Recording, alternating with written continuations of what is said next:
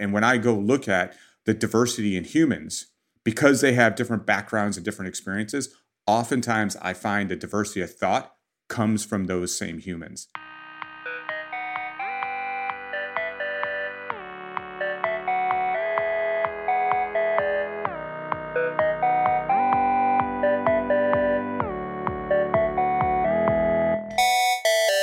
Hey, Rich.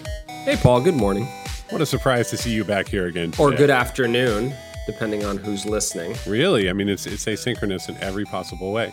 So not too long ago, we recorded a podcast in which I made gentle, mocking, loving fun of Google Cloud Platform and its remarkable hamburger menu on the top left. Because imagine a hamburger that had on top lettuce, tomato, onion, but also mustard, mayonnaise, 5 kinds of mayonnaise that can run in the cloud with no problem, mayonnaise that's like a full Linux machine, DNS, all on top of one hamburger. That was kind of how we characterized Google Cloud Platform. And you know who reached out? Who? Google Cloud Platform.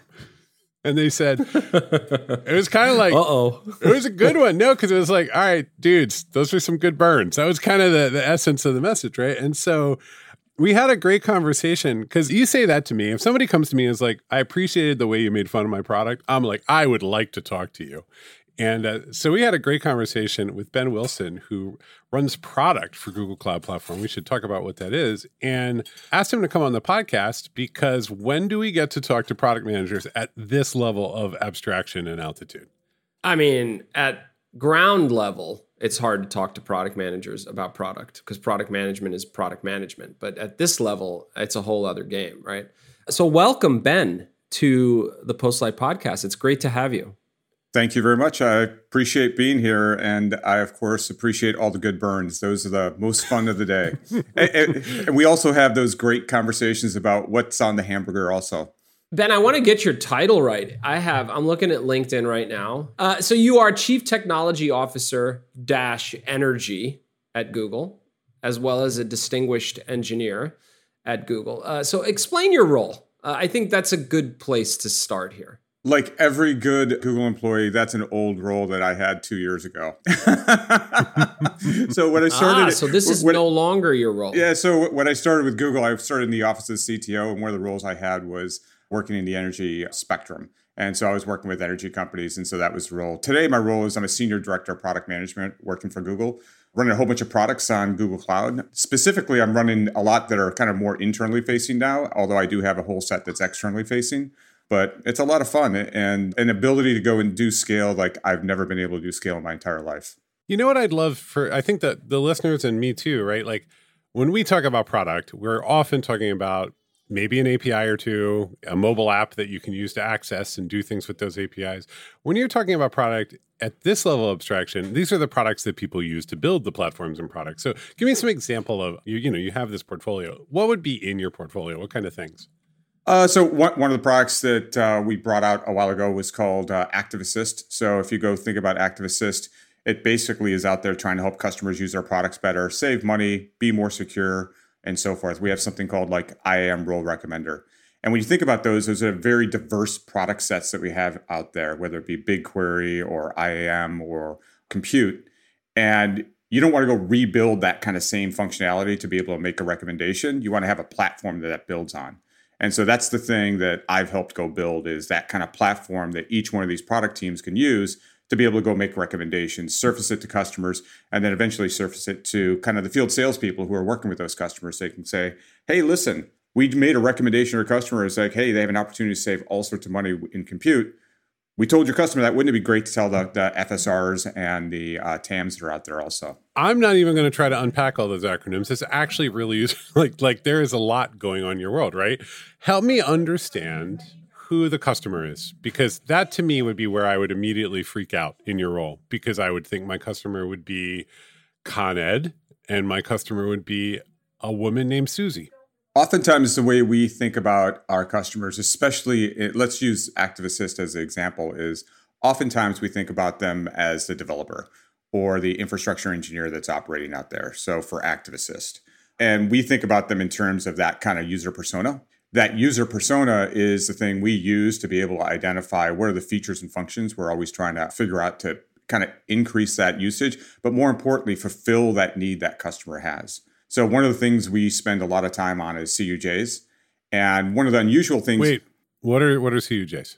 Well, wait, let's take a guess. Okay, CUJ, I think customer user journey. That's my guess. It's actually critical user journey, but yeah. So close. This is why I run a software service, because I've never had any idea, but I can usually context clues. Okay, so CUJs. Yeah, I mean, the critical user journeys are one of these things we use to be able to really understand what's happening. And what's a little bit different inside Google is we like a lot of research. Our research teams actually exist inside of our UX teams. And being able to have true researchers who actually understand how to go and pull the information out of users to understand what their true needs are is really an art and really a talent. And as a product manager, you're like, oh, I can figure that out. I can just go talk to a customer. I can have a user group and I'll figure out what it is. And I used to believe I could go do those things. And when I came to Google and I went through our UX team and went through the research and having people who really understand this, they are an asset like no other asset I've seen. And I think that being able to couple those two things together is one of the things that really drives a capability and being able to understand what the value is. Let's give the Google PR person listening to this a really good day. I'm going to ask you the greatest leading question that anyone has ever heard. What makes Google research so good? I'm not sure I know the answer to that. I think that if you go look at the way they interview these people and the ringer they put through, it's got to be really tough. And I think some of it too is they're allowed to focus. And I think that's one of the things I find in product is it's easy to get like defocused on too many things, because as a product manager, we always say, oh, you're kind of like CEO of the product. So you always have so many things going on.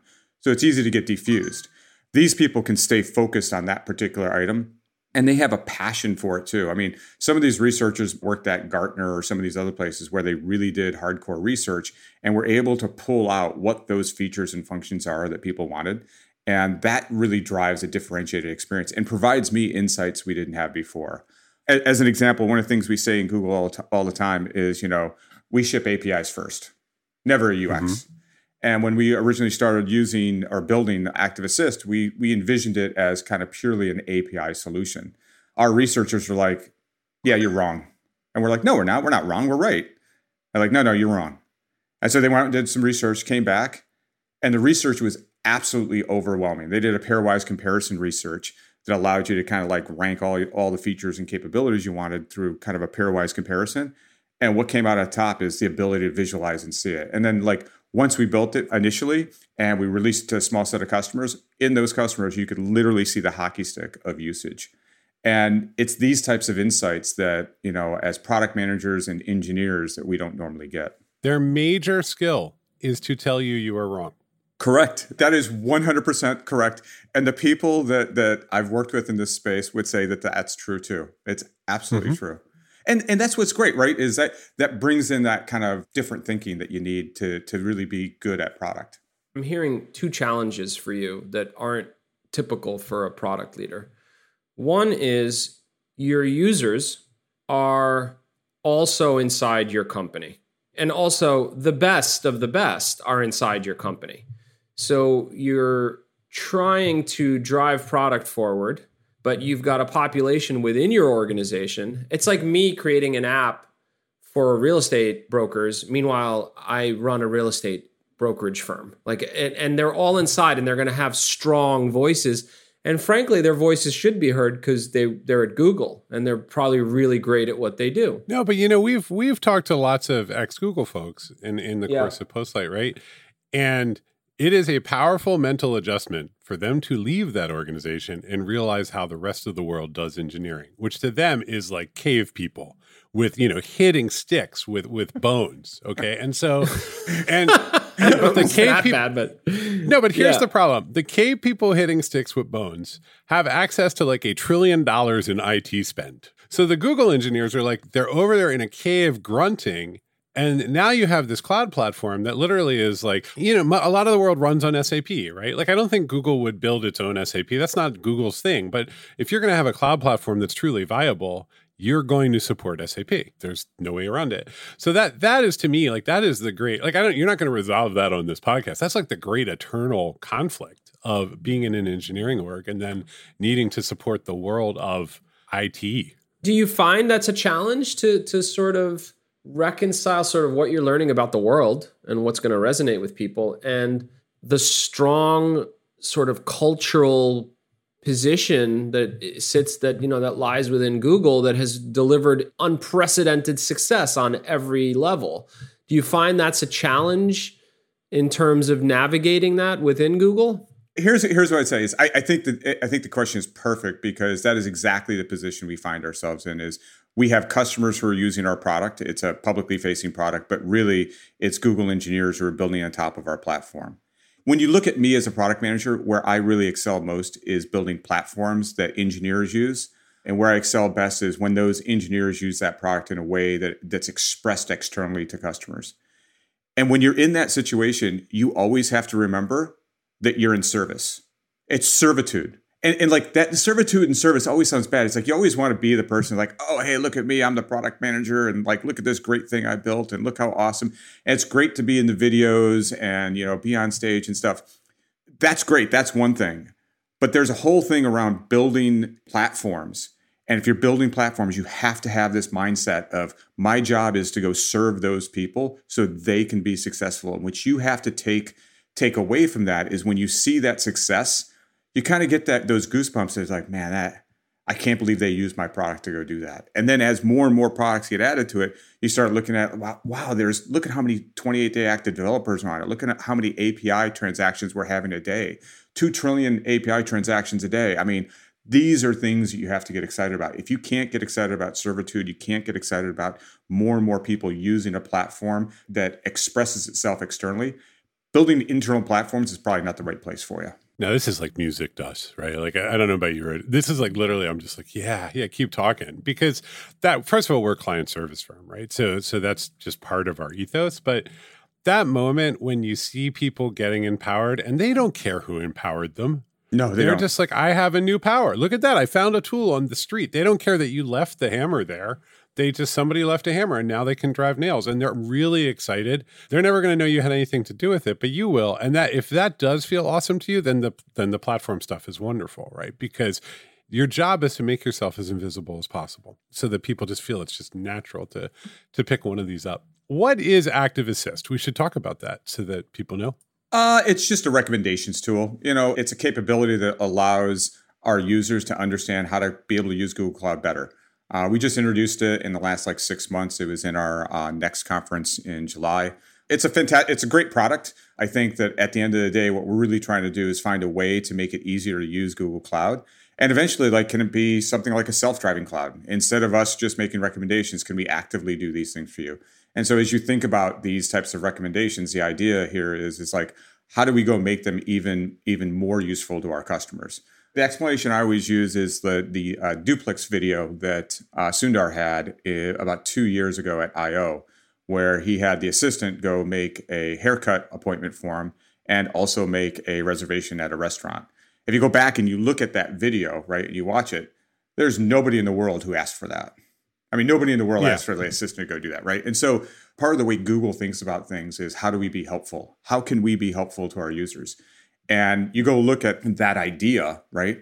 And those are similar ideas that we're trying to bring forward. Not only listening to our customers, but also be like, well, hey, if we do a few extra things, does that really help them more?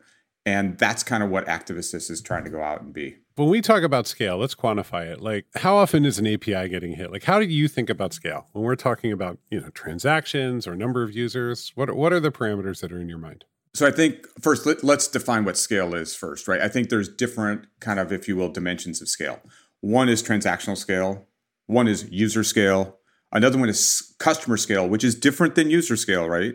There's geographic scale, and then there's technical complexity. Like self-driving car is different than a curbside delivery app, right? And so scale is different depending on which pieces. Now, you spoke about transactional scale, which is like APIs. I have a particular product that does roughly 2 trillion API calls per day. For people who are listening, that's a lot of API calls. Like that's a lot. I honestly, it's like it ended up in a presentation. I changed it to billions because I thought they'd made a mistake. And they said, no, that was trillions. And the T was correct. I'm like, oh my, because I was new to the product. I was just taking this over. And it was like, it was amazing. When you go look at the capability that's driven, it's amazing. And in this type of scale, you have to really think through, like, how do I go manage things at that scale?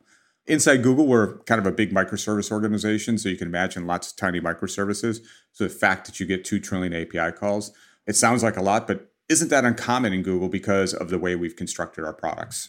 I want to go back to the timeline right after the research comes in.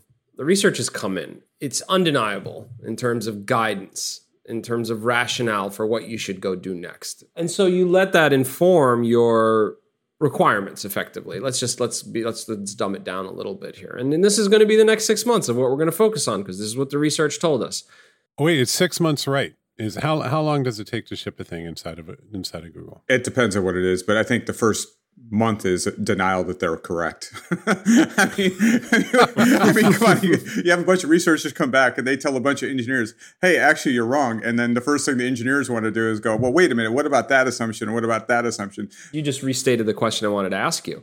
Unlike law, where there's the wrestling that happens as a bill is debated, and then once it passes into law, the clay hardens, right? And you can't go change it. Here, when you write that PRD, and it goes out, people keep pecking at it, right? As a product leader, how do you deal with the wins that come at an effort, whether it be doubt, whether it be second guessing, or whether it be, no, there's a better way, or why are we doing this? Just the why question is exhausting. Why are we doing this is a painful, painful question. So how do you deal with that? I mean, my guess is you've got a lot of strong opinions at Google. Yes, absolutely. There are a lot of strong opinions. One of the challenges I think we face in product management is this idea of being able to be clear on our vision and clear on our strategy. If you're clear on your vision, your strategy, the idea of a PRD is fulfilling pieces of that vision and that strategy. And the 3 things cannot be, if you will, separated. Now, if you want to get down to details, certainly you can find things that says, well, why are you doing this? And you go, well, we got this big customer. They really need blouse. Sometimes it's straightforward. And so we added it. And honestly, they said they'd be one of the first customers to go use it if they had that feature. And we're like, if we could use that, so we did it, right? So that happens. Let's just be honest. That's what happens. But like usually, like you can be really specific on why that happens. But like if they're asking for like a fundamental feature, like why are we building this, right? Or why is this particular feature important to this strategy? Hopefully it's self-evident. If it's not self-evident, then you've done something wrong. And that's part of the challenge. I mean, I would love to say I'm an incredibly awesome storyteller. I don't think I am. I think that every product manager strives to go do that. But I think it's the everyday work of being able to say, listen, here's a charter of what I'm trying to go do. Here's the vision of what I'm trying to go do, right? And then being able to say, okay, here's the strategy around it and why it makes sense. Right. And hopefully part of why it makes sense is I'm going to go drive monthly recurring revenue or annual recurring revenue. And these things will drive you to go and build certain features and functions so people actually consume it. This is how I think about it. And it sounds very linear. It sounds very like, oh, wow, it sounds fantastic. It never quite works that way. Sometimes you're building a product and you're like, oh, hey, I need a vision and a strategy for it. But you never want to be in that situation. But oftentimes you find yourself. So, okay, so you navigate through that. How do you translate that mission? Let's talk about your team, the team that's doing the actual building. And this kind of butts up against the question I want to ask about how you're perceived, how product management is understood to be at Google. My guess is it's something different than a lot of other places. What is the perception of product management at Google? I think defining the product and what needs to be built. I mean, being able to marshal the resources together. I mean, if you think about like, I don't know if you ever seen that picture of like how each organization is structured, right? You have like Microsoft is top down, and then you have like Apple has got a circle in the center and everything goes out. And if you go look at Google, it's just like matrix on top of matrix, and it's like super confusing to look at. So describe Google in this. I think the way I describe Google is it's matrix on top of matrix on top of matrix. I mean, the idea of a product manager having 900 people reporting to them, that's not the way reality works in Google. The way it works is we have these kind of teams, and we have a product management team, we have an engineering team, and there could be 3 or 4 engineering teams. There's a UX team, there's a program management team, all these different teams, and they're working on different products at any point in time. And you kind of get assigned a slice of their time to go and help you go build something. Is that frustrating? Slices of time? So I've been, up until this point in time, I've always been a CTO. So I've had both product management and engineering report to me. So I've never really had to face that frustration, but it is challenging because the idea of gaining mindshare is difficult. It is difficult. We're sort of back to the politician part. Like I'm noticing this as Postlight scales. Rich and I function in a more political way. We can't, used to be, you could just be like, okay, we got to do this. And that was that. But there's all these different resources and you can't, yes, nominally you can stomp your feet and yell all you want, but that's not an effective strategy. You have to start to kind of compel and persuade people to come into your world. I completely agree with that. I'm not sure I would use the word politician. I think the word I would use is the orator of what the value is that's going to be driven for a customer, being able to explain it in terms that each team can understand so that they feel like they're part of that journey you're going to go on. And you say this, and like I say this, and I'm like, oh, wow, he must do a really great job. I actually don't think I do as good a job as I'd really like to do on it. In fact, I think some days I wake up and I'm like, man, I'm doing a terrible job at it because trying to do that at scale is quite challenging. And when you have teams that, span in the thousands that you're working with, trying to gain that mind share is quite challenging. I will say just my experience as a product leader, the secret weapon of an engineer or a designer that is bought in and really motivated about the thing you've got them working on just changes the game in my mind. If you can get that's why I imagine this is so challenging, because even if someone is really excited about some initiative you've got them on, they committed to 5 other things. And that's really hard, right? Like we incubate stuff sometimes at Postlight as well. And it's just a glorious moment when you can tell an engineer is like, okay, I believe in this. Like I'm into this. I'm going to think about this some more. And I'm getting messages at night because they've been thinking about it. That's a wonderful place to be, right? Because you're selling not just to stakeholders as a product leader, you're selling to your team as well. People at Google can go anywhere they want, but they can probably go anywhere they want inside of Google. That's absolutely true. I mean, the marketplace inside Google is very fluid. And so you're always trying to gain that mind share to be able to get people to be a part of it. It all comes down to what's that story you're telling and why is it valuable? If the story you're telling is it's like a compliance story, it's really, really hard, right? I mean, think about compliance, right? If it's a compliance story, it's really, really hard. People aren't excited about compliance stories, Ben? Nobody got that Stanford degree to do 18 months of compliance-related engineering. I will tell you is you will find people like that. I mean, this is the part that I think product management has got to really get their head around, right? Is I was doing lots of traveling. I was staying at this one Marriott for like months on end, and I got to know the general manager there. And he was a terrific person. And he's like, hey, let me buy you a drink. So we're sitting there having a beer. And he was telling me some of his problems. And I said, don't you find, how do you find people to go and clean those rooms all the time? It's like, that has got to be terrible. And he goes, you know what? I got to go through 5 or 10 of them to be able to find a really good one. But you'd be amazed. There are people in the world who love to clean. They love it. It is like they get finished cleaning a room and they get goosebumps and they love it. And it's like, we know how to find people like that. And when we find people like that, we can put them to work. They are so happy to clean and we're so happy to have them. It's fantastic. And when you think about something like compliance, or you think about platforms is another one, right? This is the challenge I face in building platforms. When you find that person who gets that thought process and says, man, I love this. This is really what I like to go do. And usually it's very service oriented. They love that kind of service approach. Those people like to build platforms. Oftentimes, those people also like to do things like compliance.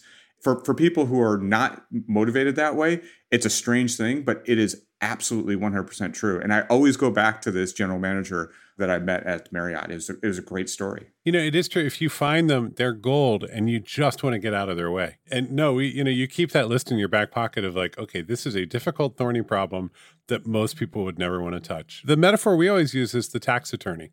Like the one guy, that partner in the firm who's incredibly good at tax law and may really not be good at anything else, including buying shoes. And they make partner and nobody wonders why, right? They're like, oh yeah, obviously. Right. What's the number one warning sign you would give product leaders out there? What's the signal that makes you go, I got to head this off? People within the organization saying they're not bought into the vision, that they don't understand it, or I'm confused. I'm confused always makes me concerned. I'm confused is I mean, you might as well just scoop my heart out and just kick it around the room. I'm confused is a rough thing to hear. That's a nice reminder that you haven't done your job. Yeah. And you know what I mean? Sometimes people are legitimately confused. And there are other times where they haven't spent the time to learn too, right? I mean, there's two ways to communication, right? I mean, there's the speaker and there's the listener. And if you're not listening, or you only have slices of time to listen or whatever, sometimes you can't avoid that confusion in certain people.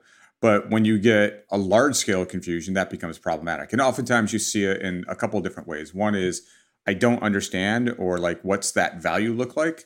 And the other one it looks like is, I'm confused. And those are things that are super concerning.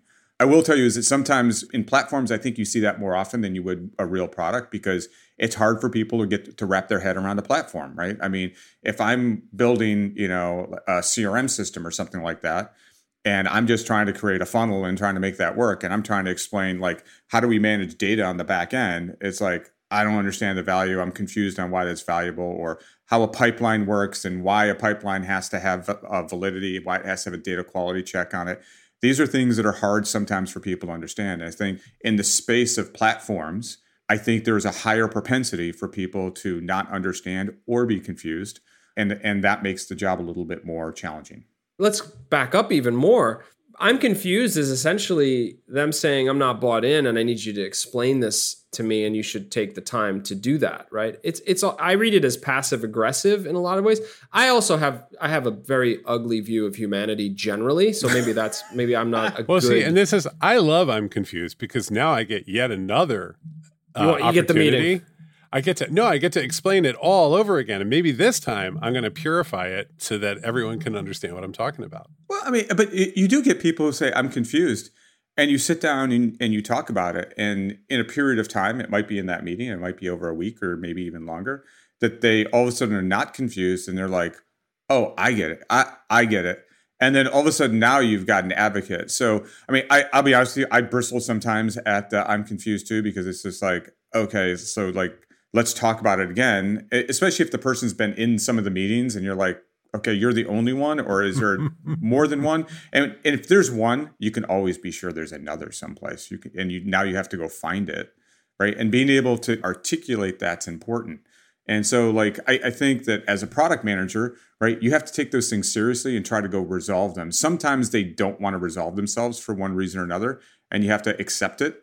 But in accepting it, what you also have to do is take accountability and responsibility for making sure that articulated, if you will, North Star or vision is still clear and that people understand it. Let's give some people some advice here. Because look, here's what we've been talking about. We've been talking about the fact that most product managers in the world, if they're listening to this, most of us will work on apps and websites and sort of things that probably reach thousands, hundreds of thousands, maybe even millions of people. And then there's that next level in your career. And the next level in your career is not necessarily, maybe it's that you're going to go build an app that has more consumers using it. But very likely, if you're really kind of going deeper into this industry, you're going further down the stack towards that platform level. And that's where you live. Like, it's a hamburger menu with lots of pieces. I like to make fun of it, but you're talking trillions of transactions. That's where the scale is, and that's where the power is, right? So help me make that transition. Let's say I have a year or two and I'm smart. I know how APIs work. I'm a good product manager, good eye. I can get an app into the App Store. Ben, tell me what I need to do to come work with you. That's a tricky question, because I think that to come work on a platform, I think it's got to be a kind of thought process. And so it's like, I want to clarify the question a little bit. It's not come work for Google, because I think there's many avenues for product managers to come in to work for Google. But if you want to come and work on a platform like the platforms I work on, right? The thing I have to see is, are you willing to be in servitude? Can you get that mindset straight in your head that says, listen, my success is when I see success out there. And when I see that come from a person, they internalize that as a product manager and they express it. And they express it in terms of, listen, when I make it easier for developers to be able to go create a pipeline and do a transform on that pipeline and make it so easy that it takes them 5 seconds rather than 50 hours, and they get excited about that because what they recognize is that platform added value to that developer. That's huge. Now, it doesn't always have to be a developer. Sometimes it can be a user, but oftentimes with platforms that at least I build are often kind of developer focused.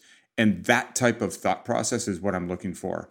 I think the technical expertise is just as important. So that's a different kind of vector we have to have a conversation about.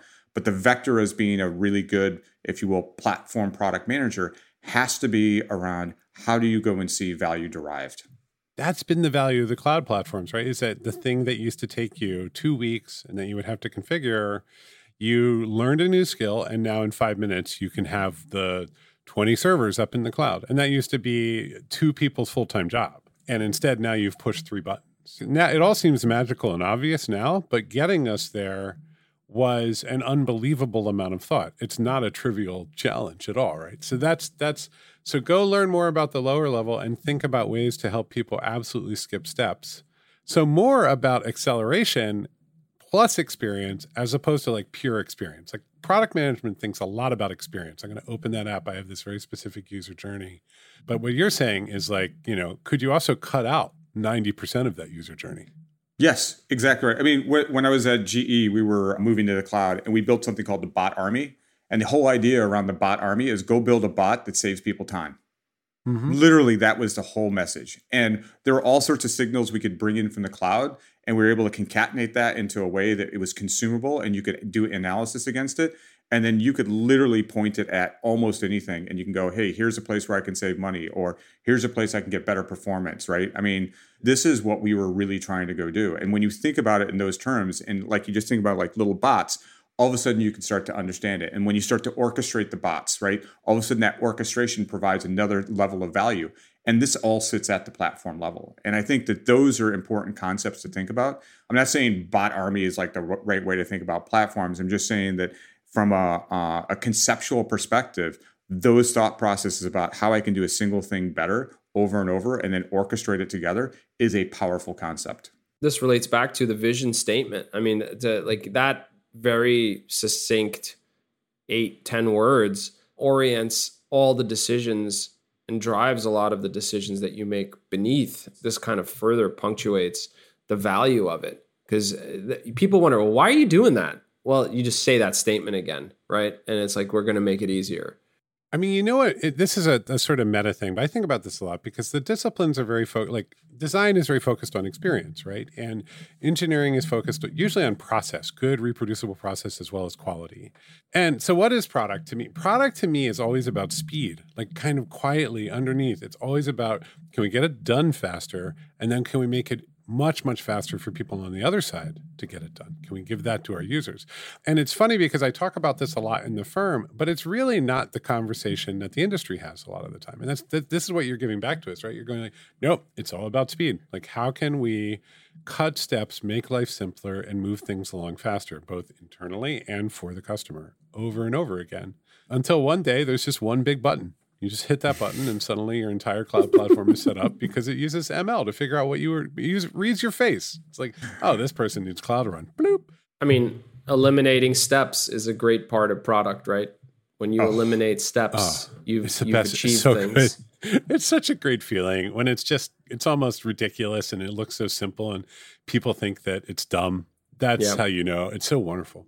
You've got a big team, right? You've got lots and lots of product managers, dozens. You've got zillions of engineers. You're inside of Google. There's a sort of ethos around cloud services. They're very kind of, it's kind of DevOps culture and so on and so forth. You're going to need a lot of ideas. You're going to need a lot of ways to play and explore if you're going to do something interesting. So get me there, right? Like there's a lot of different things to build. How are you getting people to stop building just a much faster web server for the 500th time, or the Linux server that's 10% easier to boot? Where are all these things coming from? That's a great question because I think we all want a Linux server that's going to boot 10% faster. I don't know why we all want that, but somehow we still want that. But when I think about it, I really do think about it in terms of diversity. I think oftentimes when you hear Google talk about diversity, it's in terms of like gender or LGBTQ. And those things are extremely important. I always think about diversity in thought. How can you go find that diversity in thought? And that diversity in thought allows you to kind of look at things on different vectors, right? And being able to think about something on a different vector is super important. I was working on a software product in Berlin where it was for shop floor control systems. And I had one gentleman from the UK who came over to Berlin working for us, and he had a completely different thought process than everyone else. And that complete different thought process led us from a very kind of process-oriented shop floor control system into a very orchestrated one. Instead of everything having to be step by step by step, all in one piece, all of a sudden we started orchestrating things. And we were able to get the plant from 70% capacity to almost 82% capacity. And that 12% capacity actually is almost all pure profit. And so when you start bringing in that diversity of thought, that really makes a difference. And that's how I think about it personally as an individual. Look, I mean, that is the story, right? We need lots of people seeing the world lots of ways. I mean, and at this scale, of course you do. You need the world to talk to the world. Look, Ben, this is great. You are remarkably open and transparent given the fact that you work for a giant global megacorp. We really appreciate that because I think people need to understand how things are working at this scale. Like Google scale today will be other people's scale tomorrow. And then Google scale will slowly incorporate the planet Saturn as it gets even bigger. Ben, thank you so much for doing this. This was great. No, hey, it was great. Hey, thank you for your time, guys. And it was fun. So last question, if anybody wants to get in touch, what's the right way to do it? Best way to get in touch with me is I show up as Benjamin Wilson at google.com, and it's BenjaMin, Wilson, Wilson, no dot in between. And you can reach out to me anytime. I'm always happy to talk about product management. It's always a thrill. And thank you so much for having me on the show, and I look forward to further talking. All right, Richard, if people want to get in touch with Postlight, a little company compared to Google, what do they do? Just hit postlight.com. I think we put a contact form on literally every single page on the site, so there's no way out of it. So just hit postlight.com. There's a nice white paper. Go to postlight.com/catalyst. Check out our white paper about how to manage software change inside your organization. But yeah, we like to hear from people. We will talk to you soon. Have a great week. Bye.